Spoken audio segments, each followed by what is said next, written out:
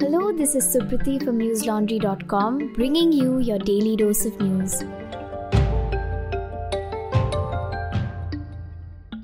Today is Tuesday, the 17th of August.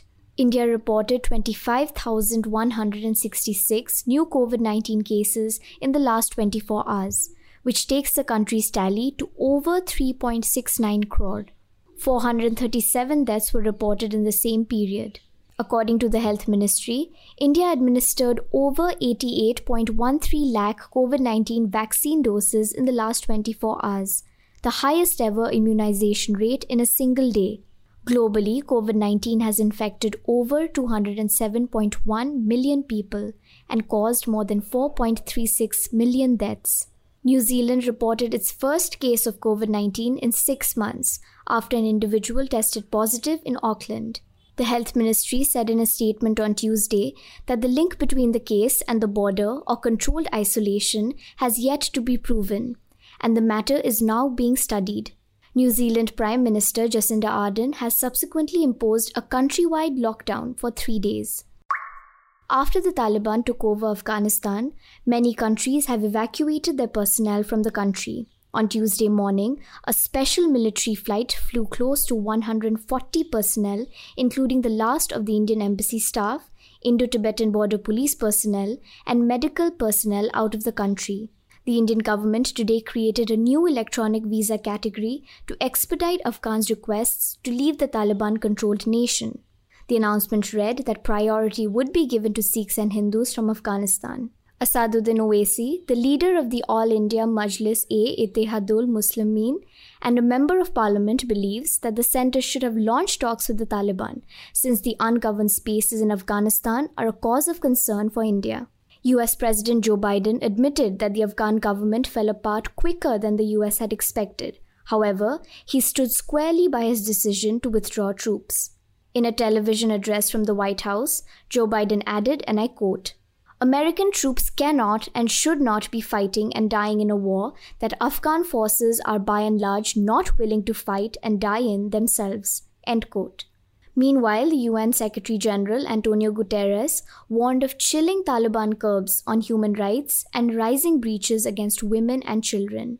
Guterres told the Security Council, and I quote, "We cannot and must not forsake the people of Afghanistan." End quote.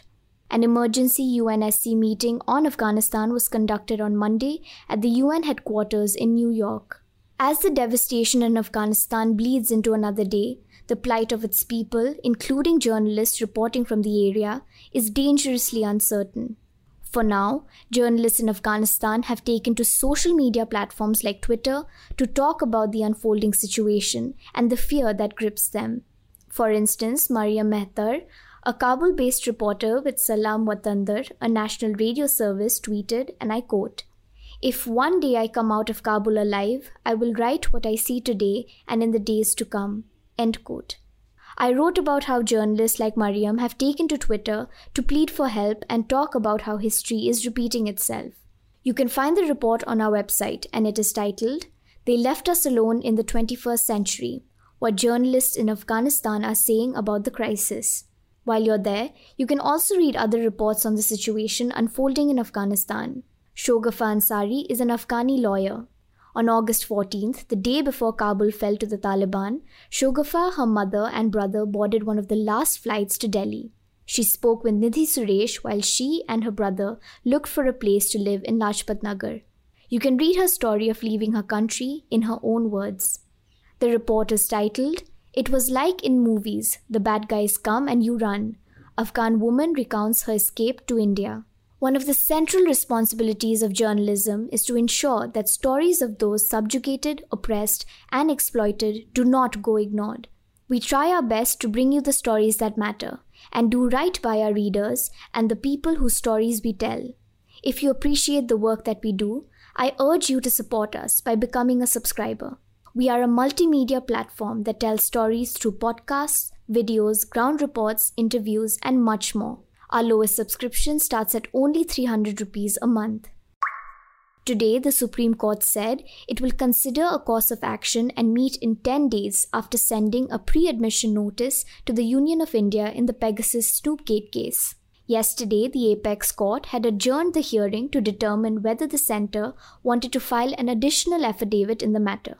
The bench, comprising Chief Justice of India N.V. Ramana and Justices Surya Kant and Aniruddha Bose, said it would decide the kind of committee that would be formed to investigate the issue. Solicitor General Tushar Mehta said the centre refused to file an additional affidavit in the Pegasus issue and could not allow it to become a matter of public debate amid national security concerns. Mehta added that exposing such information publicly would allow terrorist organizations to take preemptive measures. The court then stated that it would issue a simple notice and let a competent authority under rules take a decision as to what extent information is to be disclosed, which would determine further course of action. Senior advocate Kapil Sibal added that the petitioners also do not want any information regarding the security of the state. However, he said, he must reply if Pegasus as a technology was used. Union Finance Minister Nirmala Sitharaman ruled out a drop in excise duty on petrol and diesel yesterday, despite the fact that petrol prices in the country have remained steady for the past month after reaching a record high in July.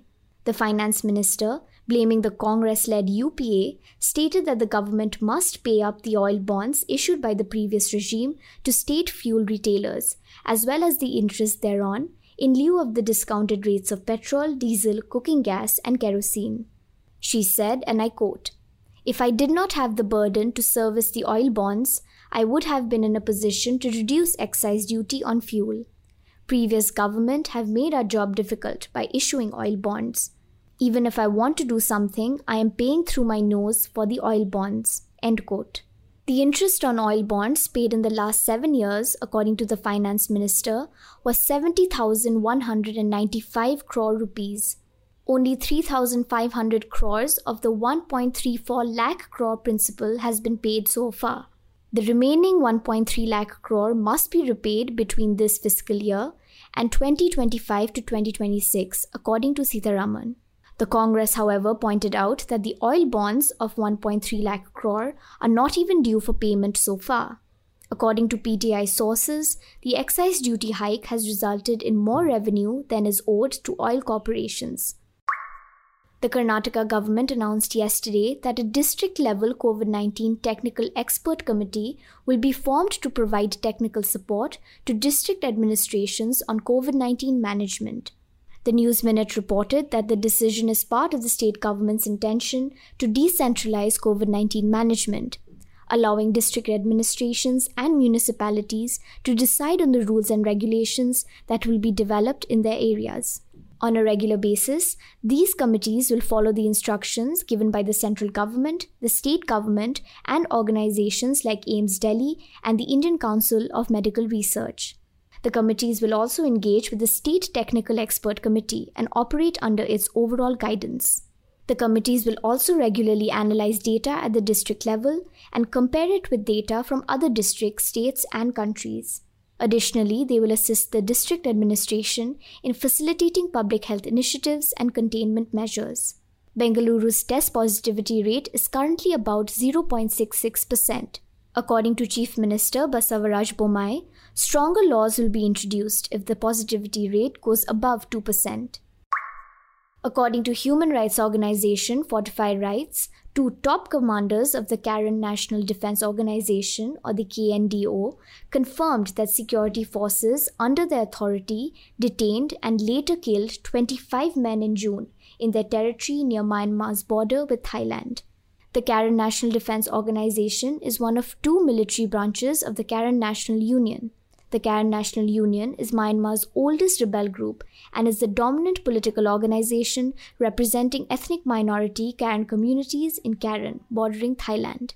The aim of the KNU, according to Reuters, is self-determination for the Karen people in a region of about 1.6 million people, where they are the ethnic minority in the state.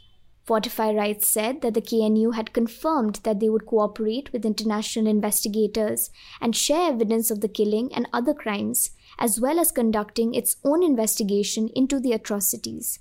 According to Fortify, the killings amount to a war crime. The incident had first come to light after state media in June accused fighters from the KNDO of killing 25 people that it said were civilians working on a road construction project. The men were part of a group of 47 people, including 16 women and children, who were detained by the KNDO on May 31st in Canal Village in Karen State. Matthew Smith, the CEO at Fortify Rights, said, and I quote, "This was a massacre and it should be investigated and prosecuted. The KNU is setting an important example in transparency, cooperation, and commitment to share evidence of atrocities with international justice mechanisms." End quote. Myanmar has been in a state of turmoil since the military seized power in a coup on February 1st, with the KNU, one of the country's biggest ethnic armed groups, providing shelter to those fighting against the takeover. That's all the news we have for you today. Have a good day or a good night, depending on where you're listening from. See you tomorrow.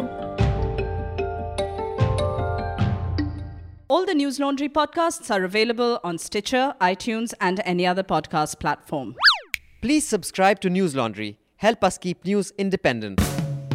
To catch all our podcasts on news, pop culture, current affairs, and sport, visit newslaundry.com. Follow us on Facebook, Twitter, and Instagram, and subscribe to our YouTube channel.